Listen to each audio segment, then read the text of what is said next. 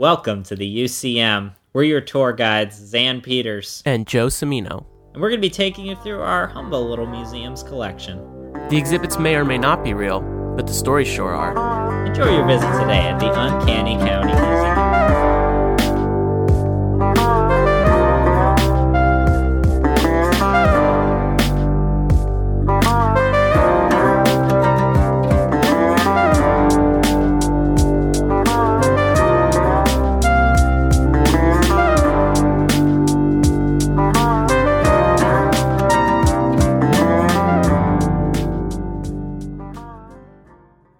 It's been a while since we caught up about it's been like, living back at home, returning to our home states, and back to basics. Back to basics, exactly. And there's this one thing that happened to me recently that I think encapsulates what it's like to live in South Jersey, where I went to get ice cream with my family. And it's in this place. It's like it's near the Pine Barrens, so you leave towns. It gets a little country as you progress, but the ice cream is just so good. You know what I mean? It's so tasty and it's not that expensive. So you're just like, it's a win.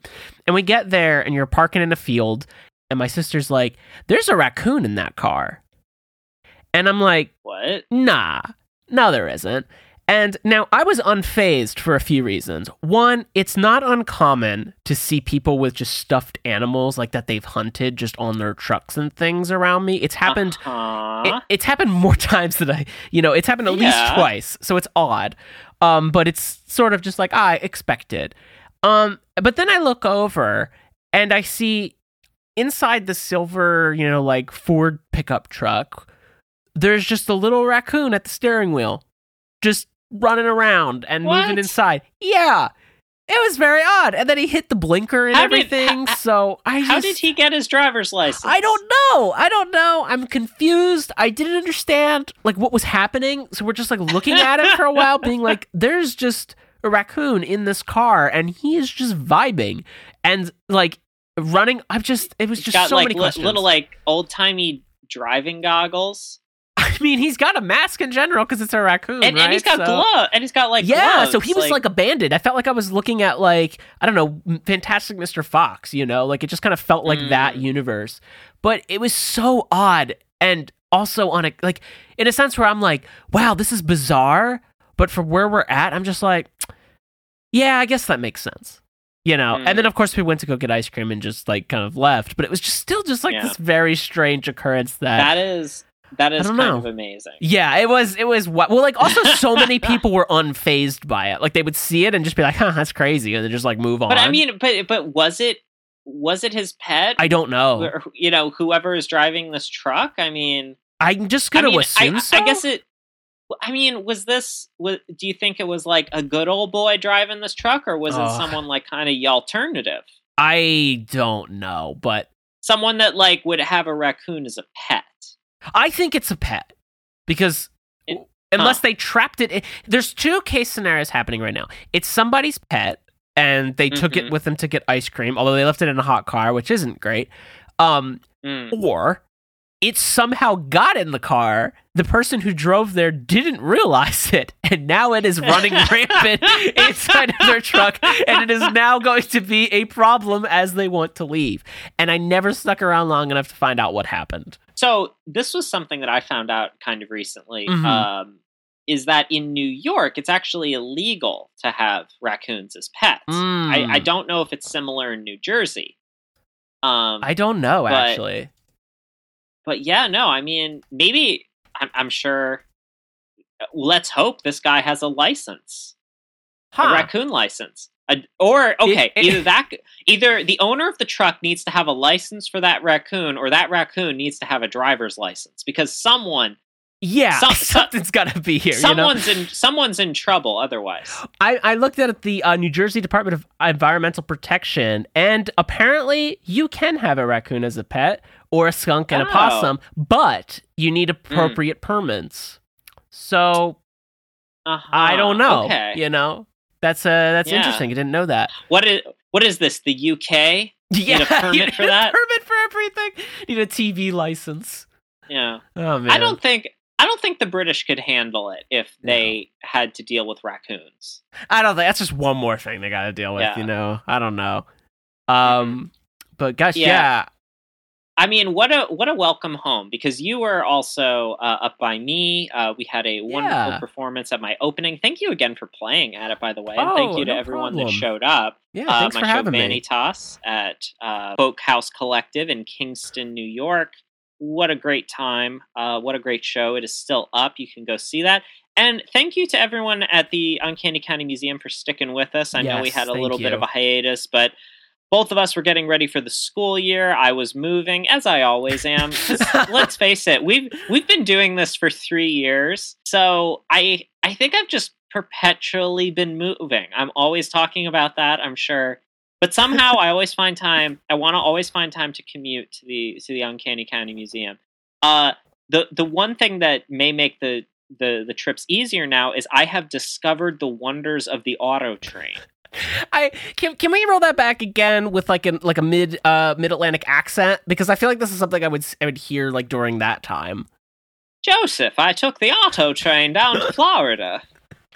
It is simply marvelous. I ate in the dining car. The Wi-Fi didn't work. Of course. Oh my gosh, I love the wonders of the train. It's like when Amtrak was making a weird comeback because everybody was just like obsessed with the idea of like travel by rail.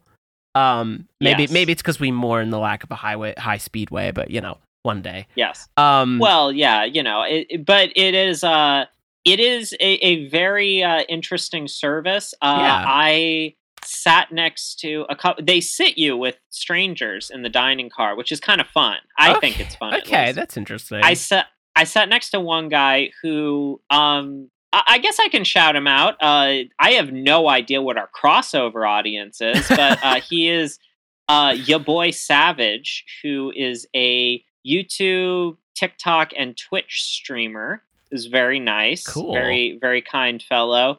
Who does Madden campaigns.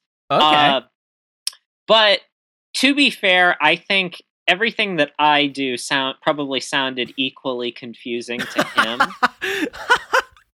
Right? I guess that's fair. Like it is worlds colliding, of true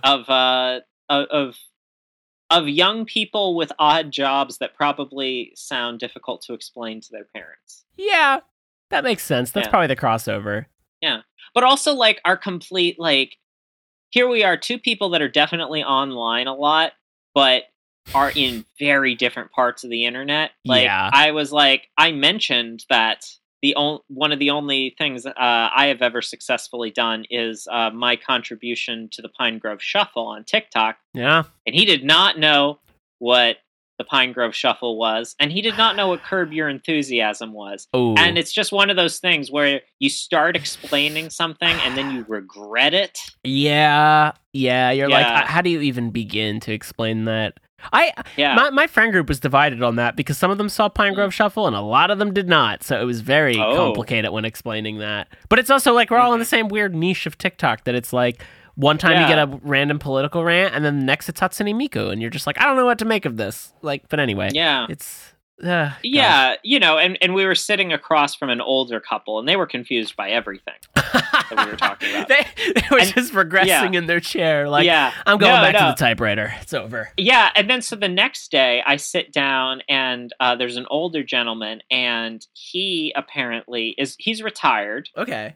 But apparently he held the patent for that light that goes on above an aisle at a grocery store in checkout that tells you whether or not the lane is open. What? Yeah. Talk about niche, man. Right? Yeah. That's very cool, though. Yeah. I'm like, oh wow, and he's like, yeah, but I let other people use the patent. Didn't want the wife to get that in the divorce. Oh. Okay. It's just like, but he's probably got like a bunch of phrases in his pocket that he's just like, this is how I tell my story. Yeah, for sure. It's like a routine. I mean, maybe one day we'll see some version of all of these biopic documentary things. You know, they've already done the yeah. Thai Beanie Baby people. True, Maybe they'll be doing like, a light above a checkout line? You're crazy. Oh my God. Come this summer. No one is ever going to buy this. Experience the true story. Oh, man. This summer, get in your lane. Oh, nice. That's good. Mm-hmm. You know, the sad part is they'll absolutely use that. That's really... Mm-hmm. Gosh. Yeah, that's very interesting, though. I mean, it's like... I guess I always forget that so many random day-to-day devices or items are either patented or, like, invented for that specific thing, and somebody probably made a killing on the top of that. Yeah. Yeah, no, it's like a happy birthday or whatever. Or Yeah. I think we have to stop using that as the example, because I think that finally went into public domain. I think finally, yeah. Yeah. But I don't know. Yeah, just in time for, I think people... Do you feel like people... I don't know if... this is getting way into the weeds, but do you feel like, as of late, people have been putting less into the happy birthday song? Is that just something that happens to you as you get older, or do you feel like you overhear people in public singing happy birthday and just people's hearts aren't in it anymore? Like we need a new birthday song. Wow, like a birthday remix. I don't know. I don't know. I guess it's like there's definitely, if one were depicted as a graph, I feel like from like 5th grade is probably peak in your classroom, where, you know, it's like everybody's just so hyped to sing happy birthday because it's like the one time you get to have like cake in class or something. And then as you get into an adult, it goes down. But I feel like the other part of that graph would be like restaurant employees, specifically at like Applebee's and or an Olive Garden, and those probably have weird random spikes depending on how the employees were that day. Because that's Carrabba's. Carrabba's has their own version of it, where they are not singing happy birthday, but they are singing in Italian. Oh, that's fun. Yeah, I think they say everybody loves you. Okay. Yeah. That's cool. But to the tune of happy birthday. Right. Huh. Yeah. I think you also get a second wind if you take a foreign language class and you like get to sing Feliz Cumpleaños. Oh, yeah. That's true. Yeah. Anyways, so this is the Uncanny County Museum. Everyone coming to listen to us from Madden. Yes, welcome. Yes. Hey, you boy Savage. Well, welcome back. And to bring us back into this tour, in our museum that holds everything and nothing, I wanted to go big. I wanted a big homecoming for us. I'm back in Florida. You're back in Jersey. We're both back to teaching. Let's go big and then go home. Nice. Yeah, let's do it. So we today are going to the big hall at the Uncanny County Museum. Ooh. Not the Great Hall. Not the Great Hall. It's just the big hall. Big hall. I love big that. Big hall. Watch out for Big Hall. So as you can see in this hall, we have the biggest versions of various categories of things. You know, we've got the oceanic sunfish up there, the biggest bony fish. We've got the saltwater crocodile over there, the largest living reptile. But what we wanted to talk about today was big news recently. Obviously, the news that everyone's talking about, not the mugshot of a former president, not the crazy storms being felt all over the world. No, we are here to talk about the real big headline, which is Perucetus.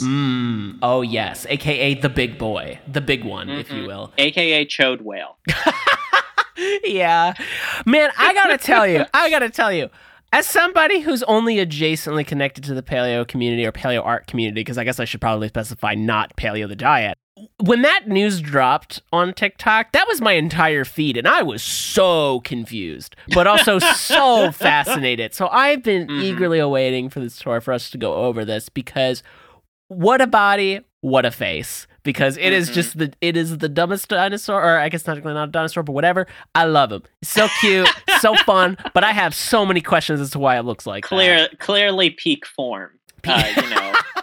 This is the biggest body. So Perucetus. Sure. It would be kind of fun to say Perucetus. Perucetus is which Greek god? I can't remember. Perucetus. Perucetus is like, I don't know, the god of the KFC Double Down. Anyways, so if you were not aware for some reason, I mean, I can't imagine what else has been in the news over the last couple of months. There has been a discovery out of Peru, an ongoing sort of study and excavation of an enormous animal. And to give an idea of why this is such a shocking discovery is, at least for the entire time that we've been alive, and really for the history of paleontology, it's been pretty steady with the concept of the modern blue whale being the largest animal that has ever existed. That an individual of the species there's no dinosaur that is as massive as a blue whale. Right. There are even the biggest dinosaurs that come close to the length of a blue whale are not as massive as them. Gotcha. And this is pretty incredible too, because we tend to think of prehistoric animals as being the bigger version of something. Just recently there was also a discovery of a new species of giant penguin. Obviously, we used to have woolly mammoths. We used to have giant ground sloths. We had Megalania, the giant lizards from Australia. We tend to think of no longer being in the age of giants. But there are some animals that have, for one reason or another, gotten quite large and quite a lot larger than their predecessors. Horses, for instance, are massive compared to what their ancestors were. And us as humans. I mean, there's also there's maybe some tangential reasons that humans have gotten bigger and the average size of wildlife has gotten smaller. Yeah. There could be a corollary there. I don't want to make any assumptions. But we do tend to think of prehistoric things as being larger, and yet there's always been the blue whale sort of there to say, no. This is also an age of giants. It's just maybe not as present in our minds because they're marine. Right. And this also kind of makes sense when you consider how large a lot of marine animals are. Sharks are really quite large. We don't have megalodon. Yeah, we got those big great whites off Cape Cod that keep for some reason making the news. So also relevant, I guess. Yeah. Well, yeah, we've got great white sharks, we have elephant seals, we have they're big. All different sorts of whales, walruses, polar bears. There are still quite a lot of very large marine mammals, marine vertebrates, if you're also looking at sharks and things. But to get to a large size, especially what we consider relative to us, a larger version of an animal, it honestly just does often come down to the calories. Can you take in enough energy from the world around you to be able to energetically afford to be big? Because being big has its advantages when it comes to competition, but other than that, being big also limits where you can live, because you need a certain amount of resources. We've talked about in the past that there were elephants living on Mediterranean islands that underwent island dwarfism, right? Where there weren't enough calories on those islands to support an animal as large as an elephant, as a modern day elephant.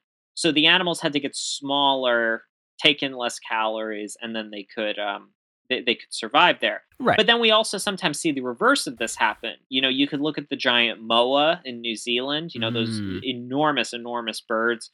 Those got to that size because, they sort of arrived on an island where there were no large mammals. Yeah. And these flightless birds could occupy that niche that otherwise would not be available to them. You could look at Galapagos tortoises, that their mainland relatives in South America are quite small, but once they got to the island, without any competition, they could kind of become the large grazing herbivore of the island. And again, it also helps not being a mammal sometimes too, because mammals especially need a lot of calories to afford our metabolism and just our I don't want to say more complexity, but quite often that there's just so much more neurological sophistication going on with a mammal. Absolutely. That you need all the energy you can get. Mm-hmm. Quite literally, your brain power contributes to that too. It's why a lot of ours goes to our brains, for instance, rather than our physical strength. Just as one case. And that in the case of our reproduction, we invest a lot more in our offspring than most other animals. Absolutely, It is everything takes calories, everything takes energy. Engines, however you can get it. Organic engines, if you will. Do you ever feel like an engine, or are you ever just like pedaling a bike and you're just like, yeah? I think when I went on a like a 4-mile walk with my mom recently, and then I didn't know we were going to be doing that until we started, and I was like, great, I guess I'm committing to nothing this. like a surprise 4-hour walk. Did you only realize that it was going to be that at hour 2, and you're like, we got to walk back? No, well, it was that like we were walking, and I'm like, okay, so we're going this way, and she was like, no, we're going all the way around, and I was like, what? That's like very far, right? She's like, yeah. And I was like, okay, I guess we're just going for this now. But like I've been reading a lot about like, cultural evolution, and I'll get to that when I recommend some readings after the tour. But there was a whole point in there about how humans adapted and evolved with our sweat glands, and why it's our advantage that we can keep walking so long and for distances, and that our sweat keeps us cool, and that helps with a lot of things versus other mammals and that don't have that ability as much, so they have to rest a lot. And I was like, wow, I'm connected. Like, this makes sense. Like, as I'm walking, I'm like dying of sweat because it's so hot out. And I'm just like, this is my system at work, keeping me cool. I am an engine. Yeah. It's just sort of this million. Yeah. As you sweat your brains out, you're like millions of years of evolution, wandering the prairies of Africa. I've been prepared for this. Your ancestors crossed the Mediterranean Sea, and now here you are. Yep. Yeah. It's crazy. And then when you get to eat after that, you're like, yes, I'm refueling the machine. Oh yeah, exactly. Mm-hmm. So I wanted to talk about, some of these examples of these giants from our past, but to also, I think, answer your question of why are we reconstructing Perucetus in the way that we are, as the way that paleo artists have been, because one of the first things that you may read about this animal is that it is known from very fragmentary remains. We're really just looking at a few sections of vertebrae and a little bit of the pelvic region. Now, if you have seen a picture of chode whale, as I'm calling it, Chodecetus. Oh my god. Yeah. He's a little goofy looking. It's a little goofy looking. It is like if you put a dolphin mixed with an alligator's head on the body of a manatee. Yeah, that's a good way to put it. And like super shrunk down. Like it is. Yeah, it's very much like not quite maybe a squishmallow, but like some sort of like very oddly proportioned stuffed animal. It's very when I saw it at first, and I saw multiple reconstructions of it, I was like, it's like somebody took the like shrink tool on Photoshop and just made everything very small in the front, and then the body is just massive, and it's just so funny to me. It looks like it's swimming away from you because the front is so much bigger. Well, yeah, exactly. That's why it's like so perspective. Confused. Yeah, it's throwing me off all the time. And also shout out to those who we've had at the museum who have made these drawings and reconstructions as well. They're great, and we love them. But man, just what a fun looking animal. But it is just so odd, like to me, because I know and I'm sure you'll get into this, and I'm very excited to hear, but I have heard it's because a little bit of why the face or the head looks that way is because it's getting the information from other Basilosaurus skeletons, and because we don't have access to that region yet. But I also wonder, and we can branch this out however you want, but I also wonder, it's like when you only have access to so much of a skeleton and then you have to assume what the next part will be, what is that going to do in the next 5 to 10 years of art? Is that going to just constantly change things based on whatever bone we find next or whatever science comes out, and then it's just constantly building on the canon dinosaur, so to speak? No, I mean, very good questions, and we'll get into it. We might, just because this is a fairly recent discovery and things will unfold as time goes on, we can't answer everything. We can't know everything. For sure. But I will try to get into how they came to that conclusion, based on other basilosaurs, and, how sometimes this pans out correctly and sometimes it does not. All right. Yeah. Let's get into it. Yeah, let's jump in. So first off, let's talk about Titanoboa, which is the exhibit that we have right here.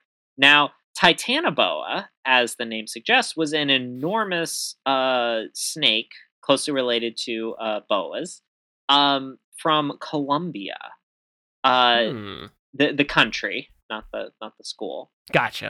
Yeah, it'd be crazy. Colombia, educated boa. This was a very smart boa. This boa went to Colombia. This boa has a PhD, man. Also a fairly recent discovery. No, I guess not that recent anymore. It was 20 years ago. In the early 2000s, between 2002 and 2004, an expedition from the University of Florida and the Smithsonian did an excavation in Colombia. And they found these enormous, what they assumed were just the vertebrae of crocodiles. Gotcha. Or some sort of crocodilian, because they were clearly reptiles, but were large enough to be the typical large reptiles that we find.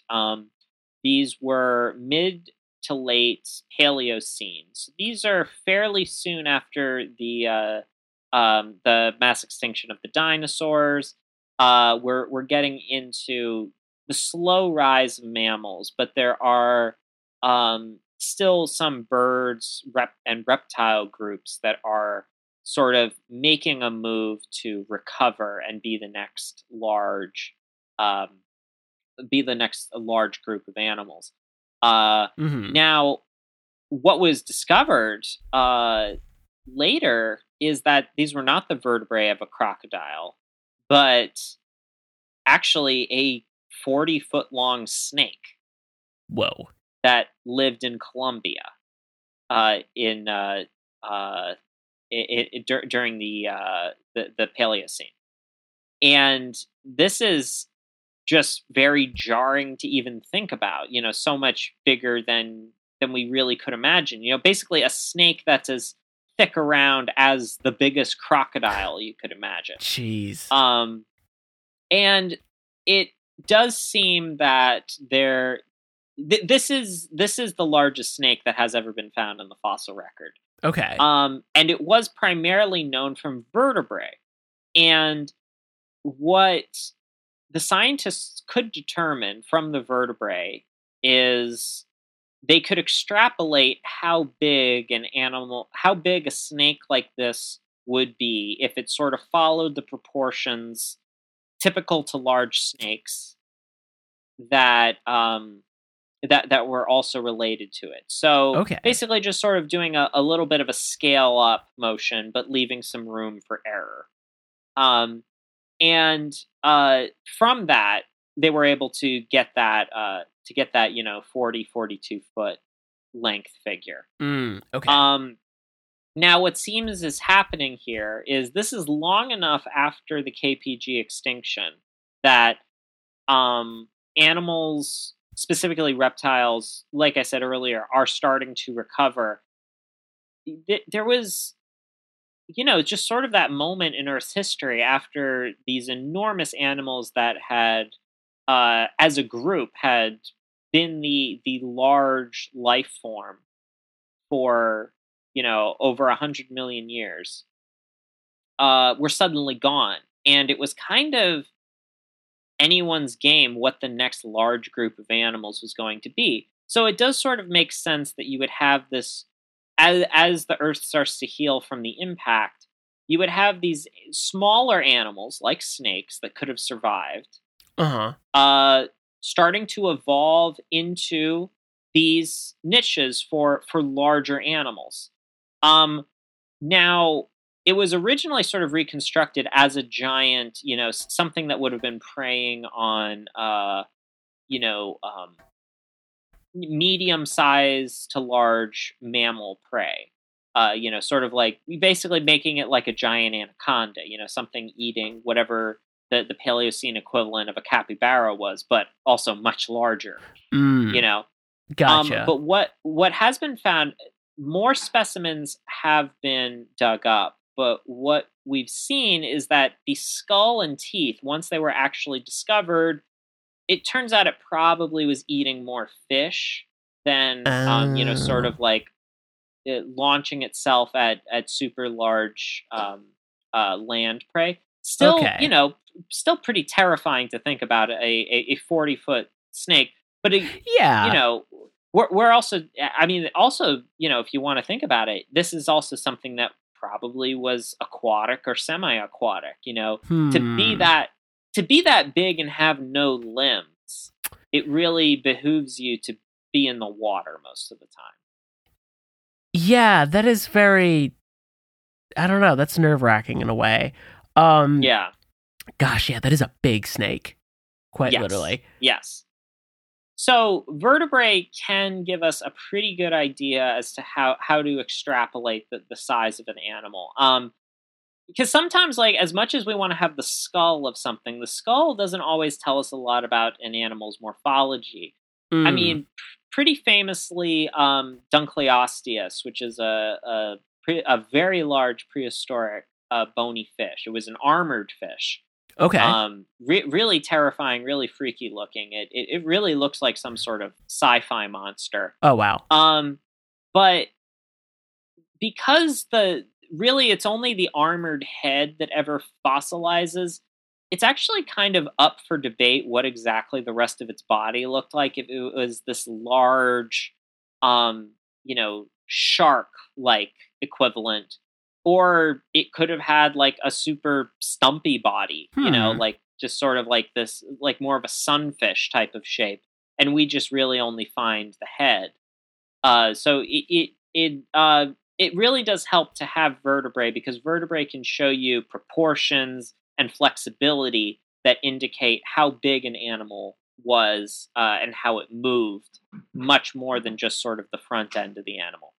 Now, Gotcha. This has happened with dinosaurs.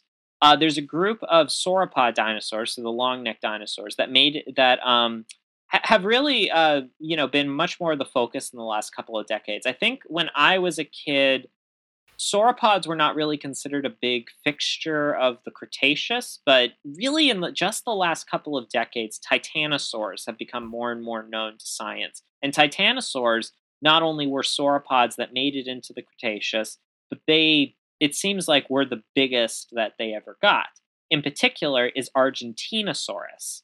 Now, Argentinosaurus, the remains were first found in 1987 in Argentina by a farmer. And then in 1989 were described by kind of rock star paleontologist Jose Fernando Bonaparte. Great name. That is a good name. But he is credited with so many great South American finds, and including the site Mas Huevos, which was a nesting ground for these giant dinosaurs. It's really interesting. Patagonia, for some reason, seems to be one of these places where there just were these enormous dinosaurs, like just truly enormous dinosaurs living in this region. And it's difficult to say, did they just preserve there, or is there something about that location that allowed for these animals to evolve? Now, when we're talking about size, Argentinosaurus is estimated to be between 30 to 35 meters or 98 to 115 feet long. So this is an animal potentially as long as a blue whale, walking around on the land. That is big. That is very big. But what we have to remember about Argentinosaurus is we are extrapolating because we have really only ever found a femur and some vertebrae. Now, the femur is a big help, but it's been mostly the vertebrae is really where you have to make your guesses as to how long this animal was, especially as a sauropod. Now, what was handy about Argentinosaurus is that some of the vertebrae that were found were pretty easy to locate within the body.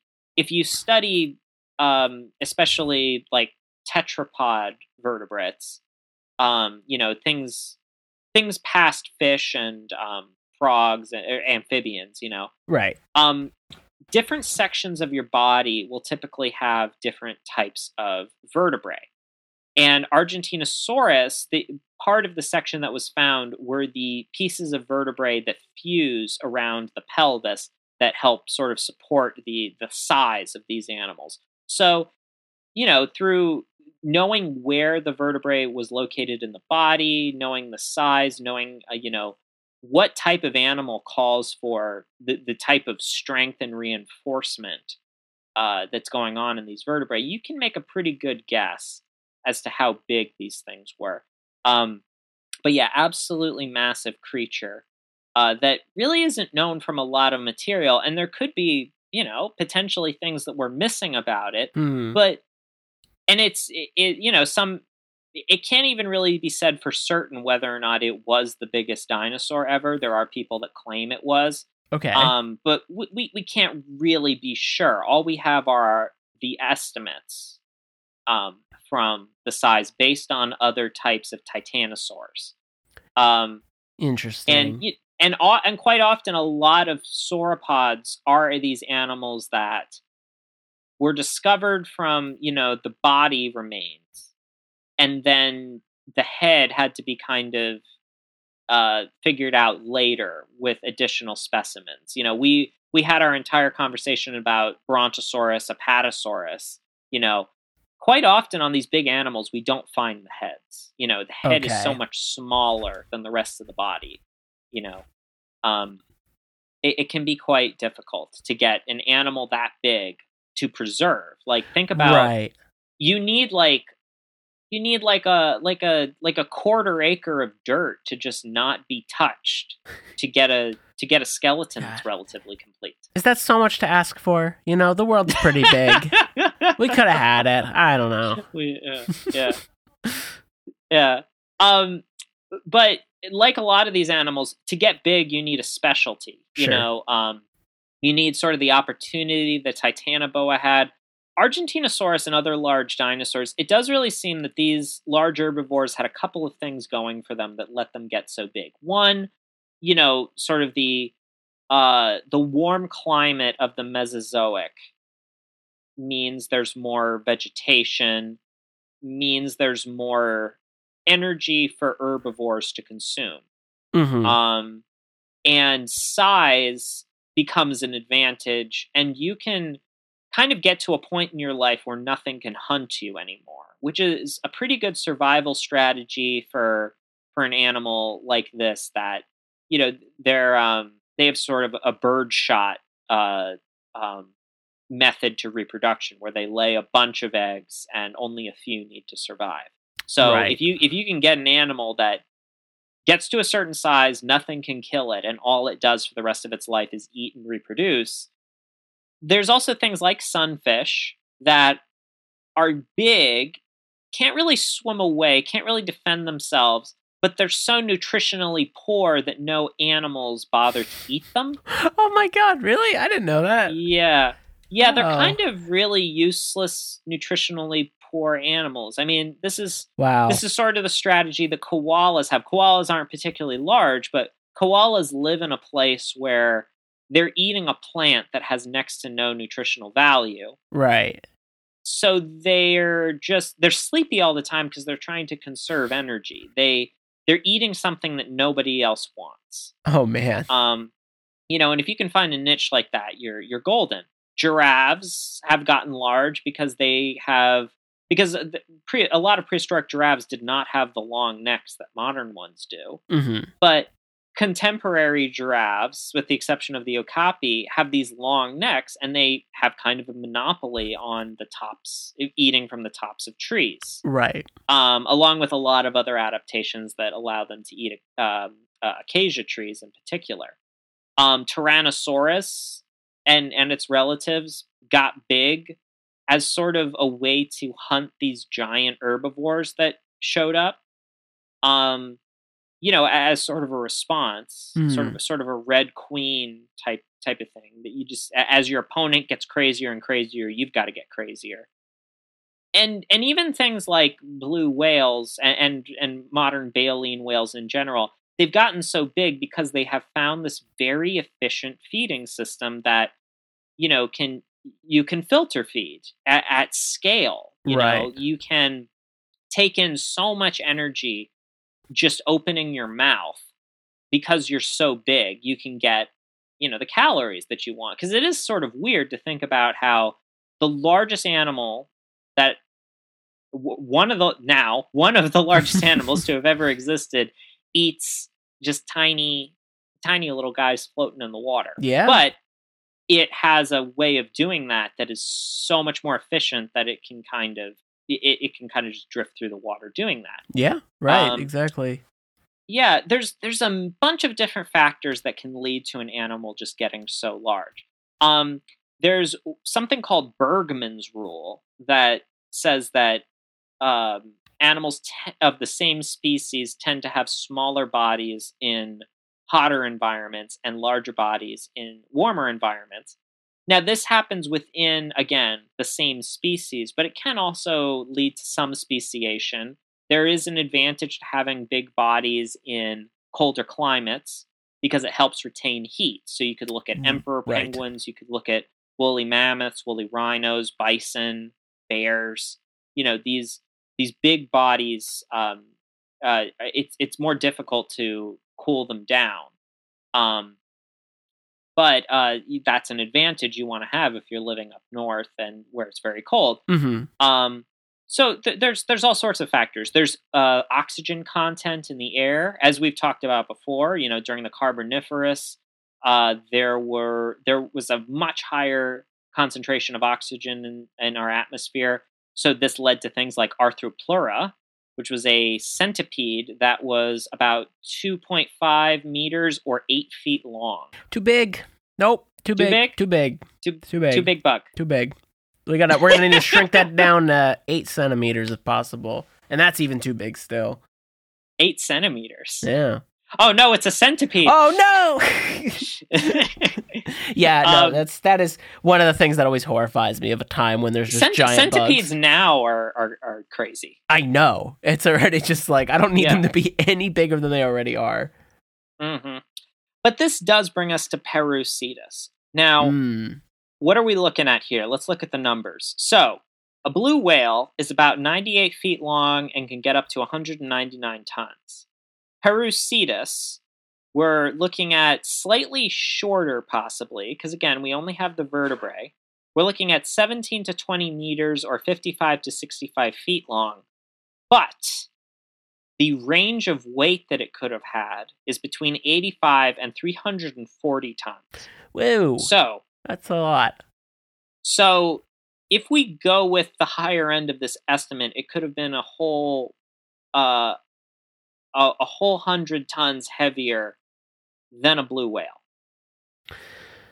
Whoa. Okay. That is indeed big. Yeah. Yes. So, what is this animal living 39 to 37 million years ago? What is it doing being this big? And how do we know that it's potentially this big? Because it's not just the vertebrae that's telling us this. It's also the pure density of the bones. Perucetus has a condition called pachyosteosclerosis, which is to say that its bones are incredibly dense and sort of like mushrooming out of themselves. Oh. In a way that's sort of similar to manatees. As a kid, I used to find manatee ribs, if we'd go out fossil collecting. Manatee ribs are so weird because they really just look like long, thin, slightly curved rocks. Oh. Because they're so dense. They don't break open and you think, oh, that's a bone. You would think, oh, that's a rock. But they're just incredibly dense. And this is to sort of counteract the buoyancy of a relatively slow-moving mammal with a lot of air in its lungs, but it's feeding in shallow water. And this is an advantage too, because it means that as water goes in and out with the tides in a near-shore environment, you can kind of survive in this shallow water column and not worry about being pushed around by the tides as much, because this super dense body would be really difficult to swim around, very ineffective in terms of caloric cost if you were purely pelagic, if you were in the open water. Right. But if you're near shore, you want to be dense enough to basically kind of keep yourself underwater when you need to be, and to keep yourself from getting pushed around by the tides. Gotcha. That makes sense. So it's kind of controlled. This animal is kind of like it's just sort of like a living like buoy or mooring almost. Is probably a better so. From the comparison to manatees, which I should mention are not related to whales, not related to cetaceans. Manatees are more closely related to elephants. Yes. But based off of this sort of convergent evolution of the bones getting thicker, we can extrapolate that Perucetus was probably living a life similar to a manatee, shallow water grazer. It does not really seem to be a near shore pursuit predator. This does not seem like an animal that was living like a crocodile, waiting by the water's edge, which is also weird because we don't really have we don't have a lot of evidence of herbivorous whales. You don't really think about whales that eat plants. Yeah, not really. Yeah, so this is unusual for a lot of reasons. But you can see this opportunity that arose for an animal like this.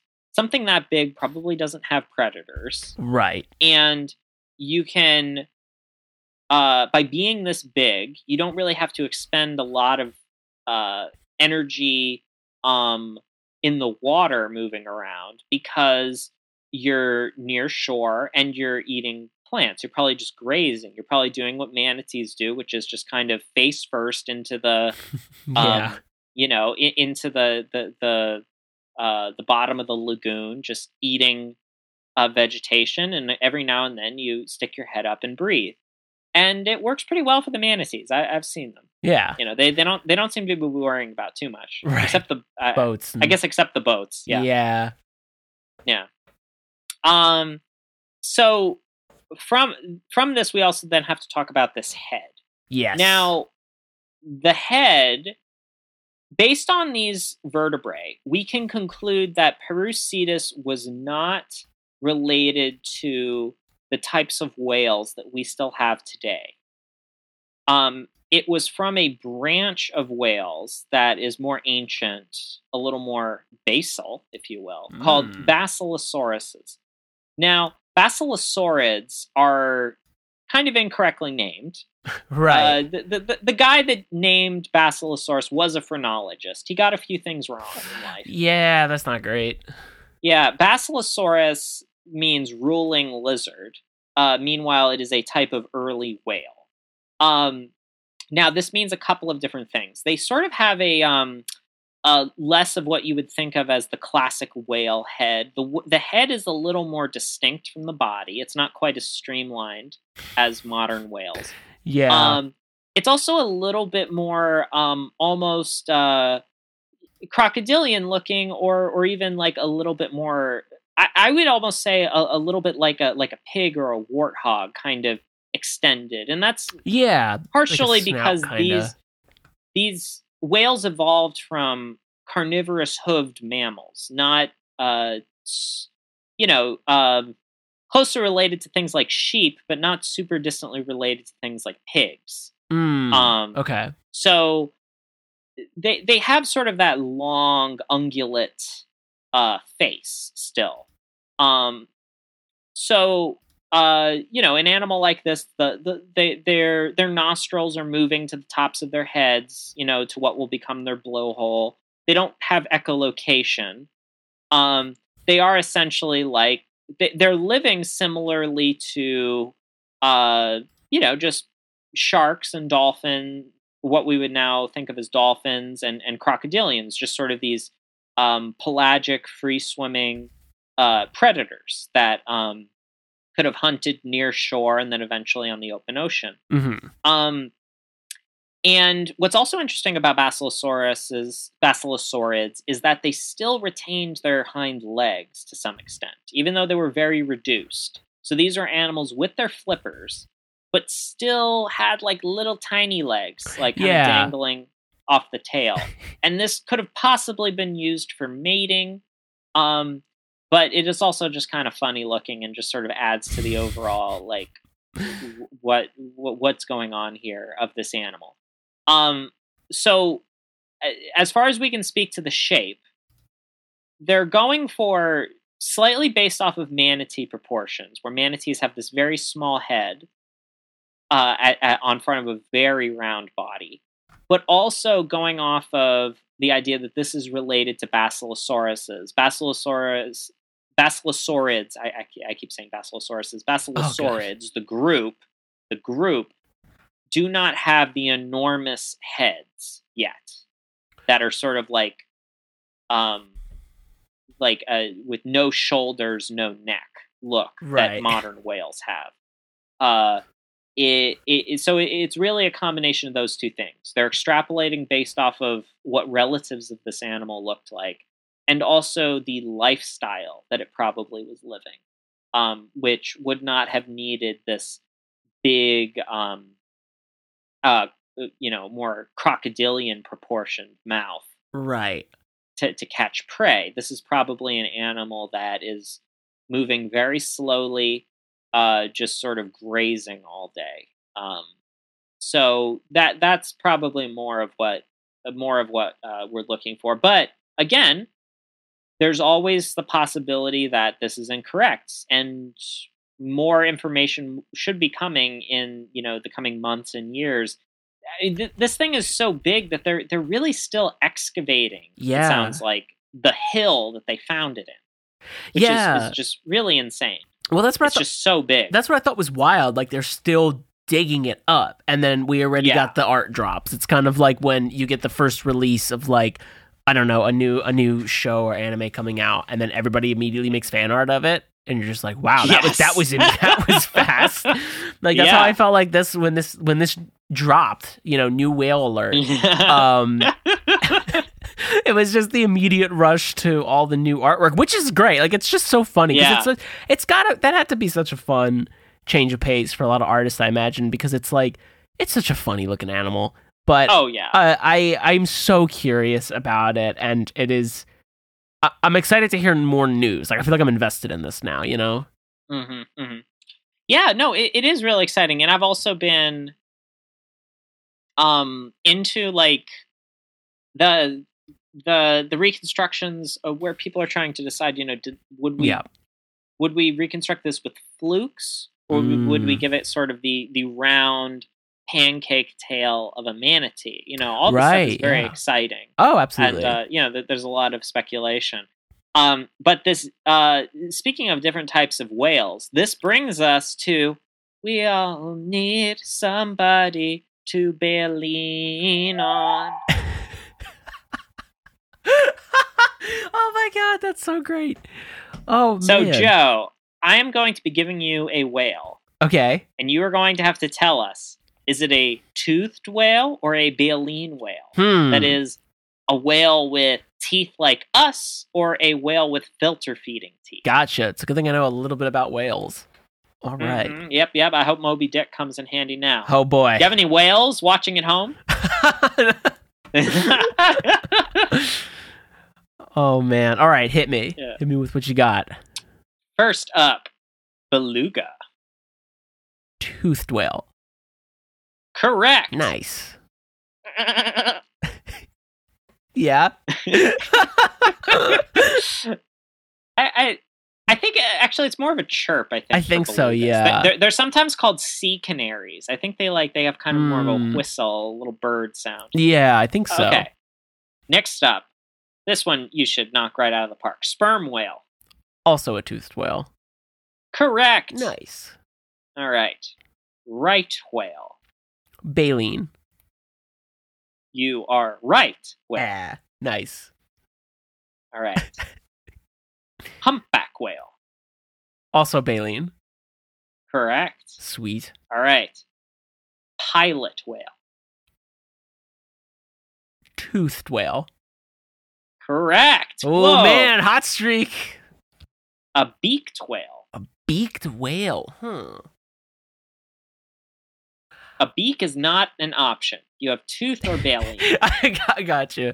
I'm going to go with toothed. You are correct. Nice. Woo. But wouldn't it be great if there was just one whale that had like a toucan bill? Yeah, that would be. Oh my god, kind of horrifying. All right, actually. now let's see if you can keep this streak going. All right. Last one, mink whale. I believe baleen. You are correct. Oh yeah, I'm hesitating there. Yes. Whoa, all right. I passed the whale Nice. test.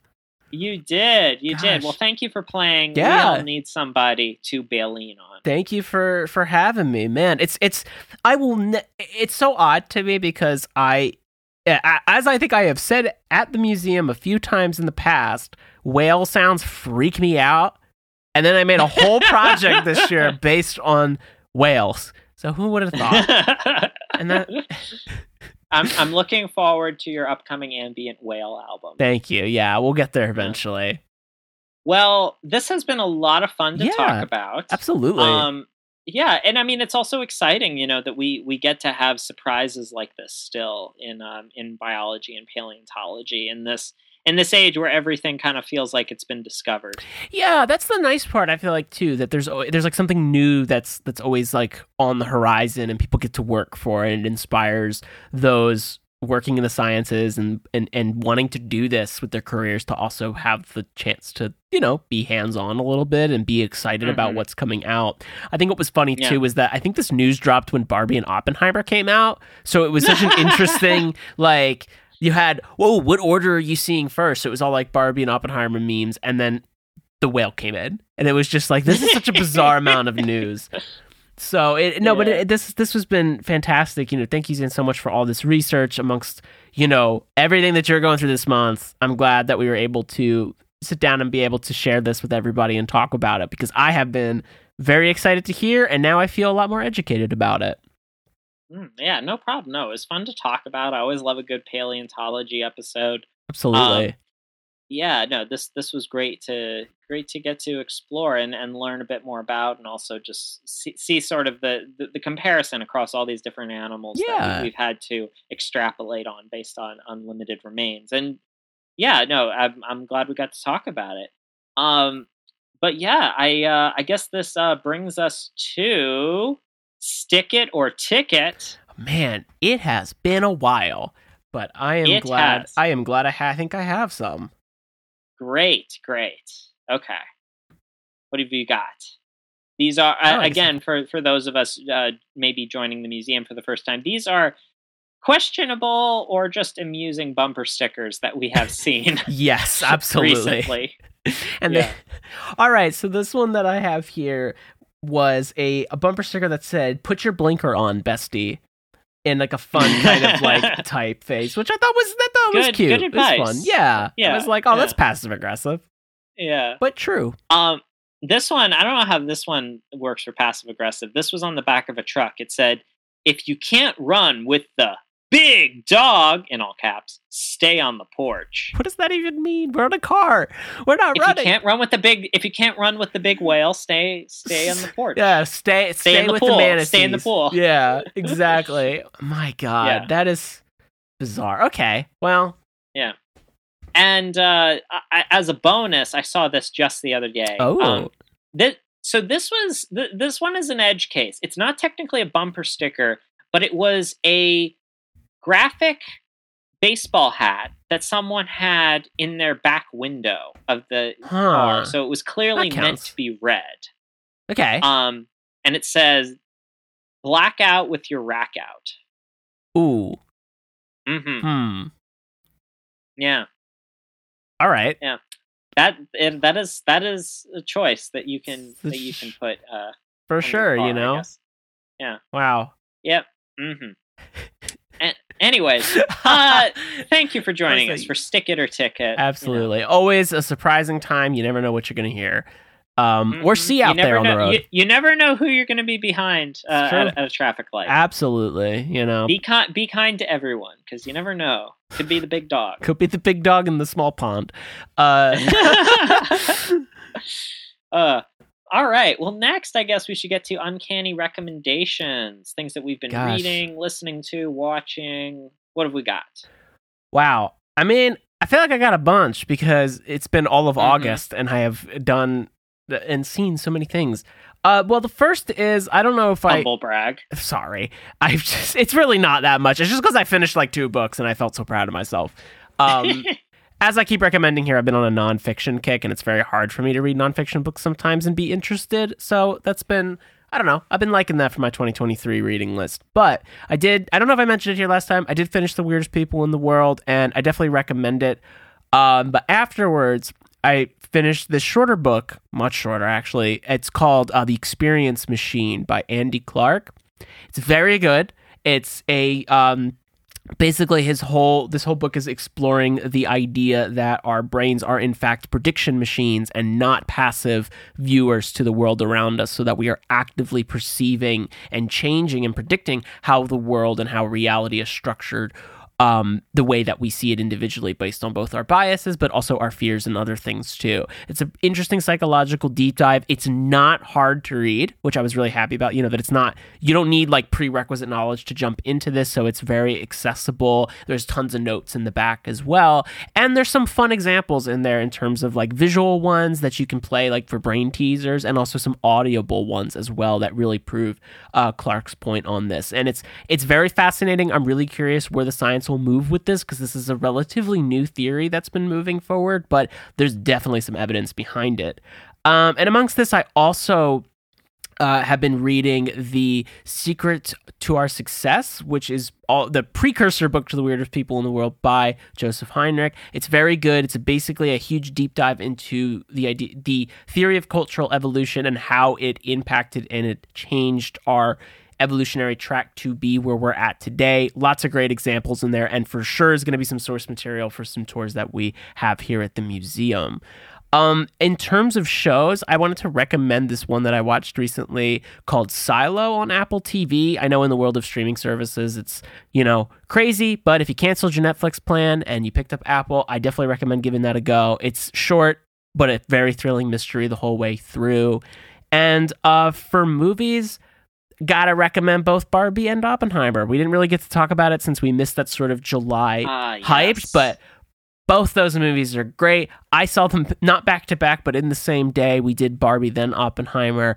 Man, was it an experience. But if you are curious about Oppenheimer and sort of unsure where you stand, I definitely think listening to the last podcasts on the left series on the Manhattan Project during or beforehand, like split it up, which is, it's like 6 episodes, but it's such a deep dive into this insane story of the building of the atomic bomb.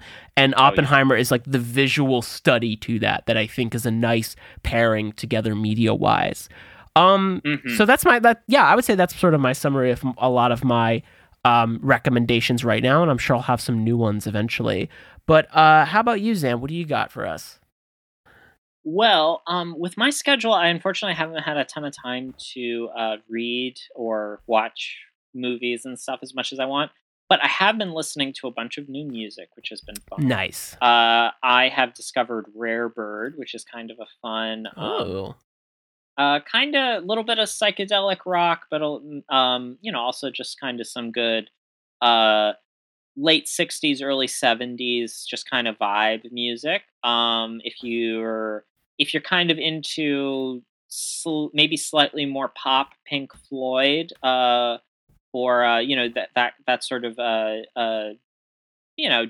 little jam band, little psychedelic, Rare Bird is a really fun band to check out. Cool. Also been listening to Number One by Pottery. Really great indie rock album. Nice, easy listening. Gotten a lot done to that. Nice. And then, of course, passing of a true titan of the sea, Jimmy Buffett. Yeah. That's such sad news to hear over the last couple of days. But what a life, what a career, what a catalog of music. Absolutely.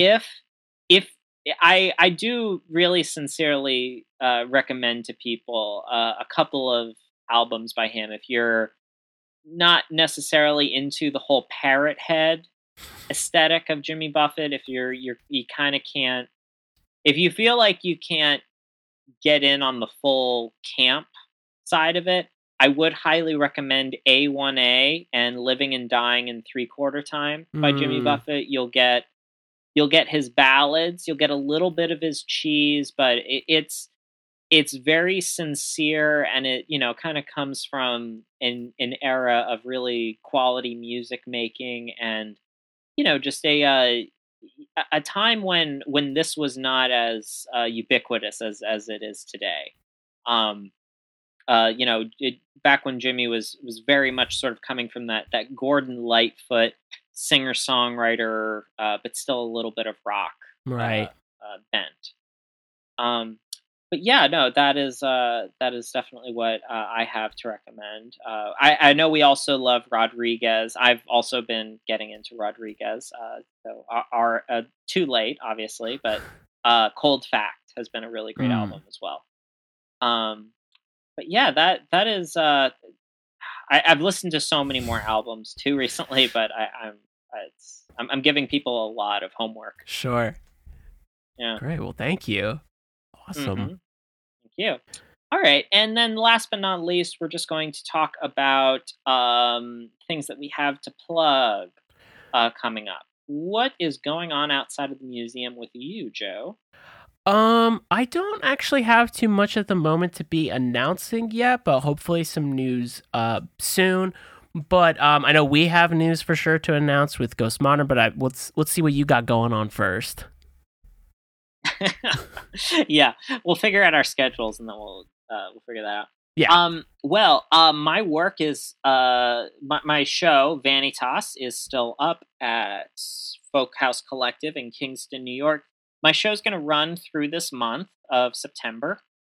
And then after that, my work will still be in the gallery, but there will be another featured artist. So if any time in the next year or so that you happen to be in Kingston, New York, stop by and you'll probably see a few of my pieces there, which is really exciting to be able to say. Yeah, absolutely. I am back in St. Petersburg for now. And you may be seeing some. It's been years, but you may see some Mothman on the horizon. Okay. I am in talks to bring the moth back. Yeah. Back to the light. Return of the Man, the Mothman. Yes. But our two singles as Ghost Modern, that is the duo that is me and Joe. We have two singles out, available everywhere on streaming, and a full album on the way. So absolutely. Be on the lookout. And I think that is all we can say for certain at the moment. Yeah, on that. for sure. We'll have some keep you dates soon. Yeah, check out at Ghost Motor Music on Instagram for any updates too. We'll also be posting stuff on like our stories and sometimes our profiles, linked to potentially the museum posting it as well. So yeah, just keep checking in on there. For sure, we're going to have some updates on when the album is dropping, but we're both very excited about that. It got a little delayed due to just crazy events, and we apologize if there were those of you who were looking forward to the August 18th show that we were also both looking forward to. Yeah. It got, canceled for reasons that we can't get into, but we were also upset about it. So, but thank you all for all those who've been listening and checking it out. They weren't into our pyrotechnics. Yeah, a small indoor space, they were just like, nah, we can't. You can't have flamethrowers on the stage. We would have burnt that place down. Yeah. Oh, man. Yeah. Well, this has been a great big homecoming to the museum. We will see you next time. If you'd like to find the museum after hours, we are at Uncanny County Museum on Instagram. You can also email us if you have any questions or comments at uncannycountymuseum@gmail.com. If you'd like to find me after hours, I'm at Xanosaurus on Instagram. And I'm at Joe Cimino Art on Instagram. And from the Uncanny County Museum, I've been Xan Peters. And I've been Joe Cimino. Bye.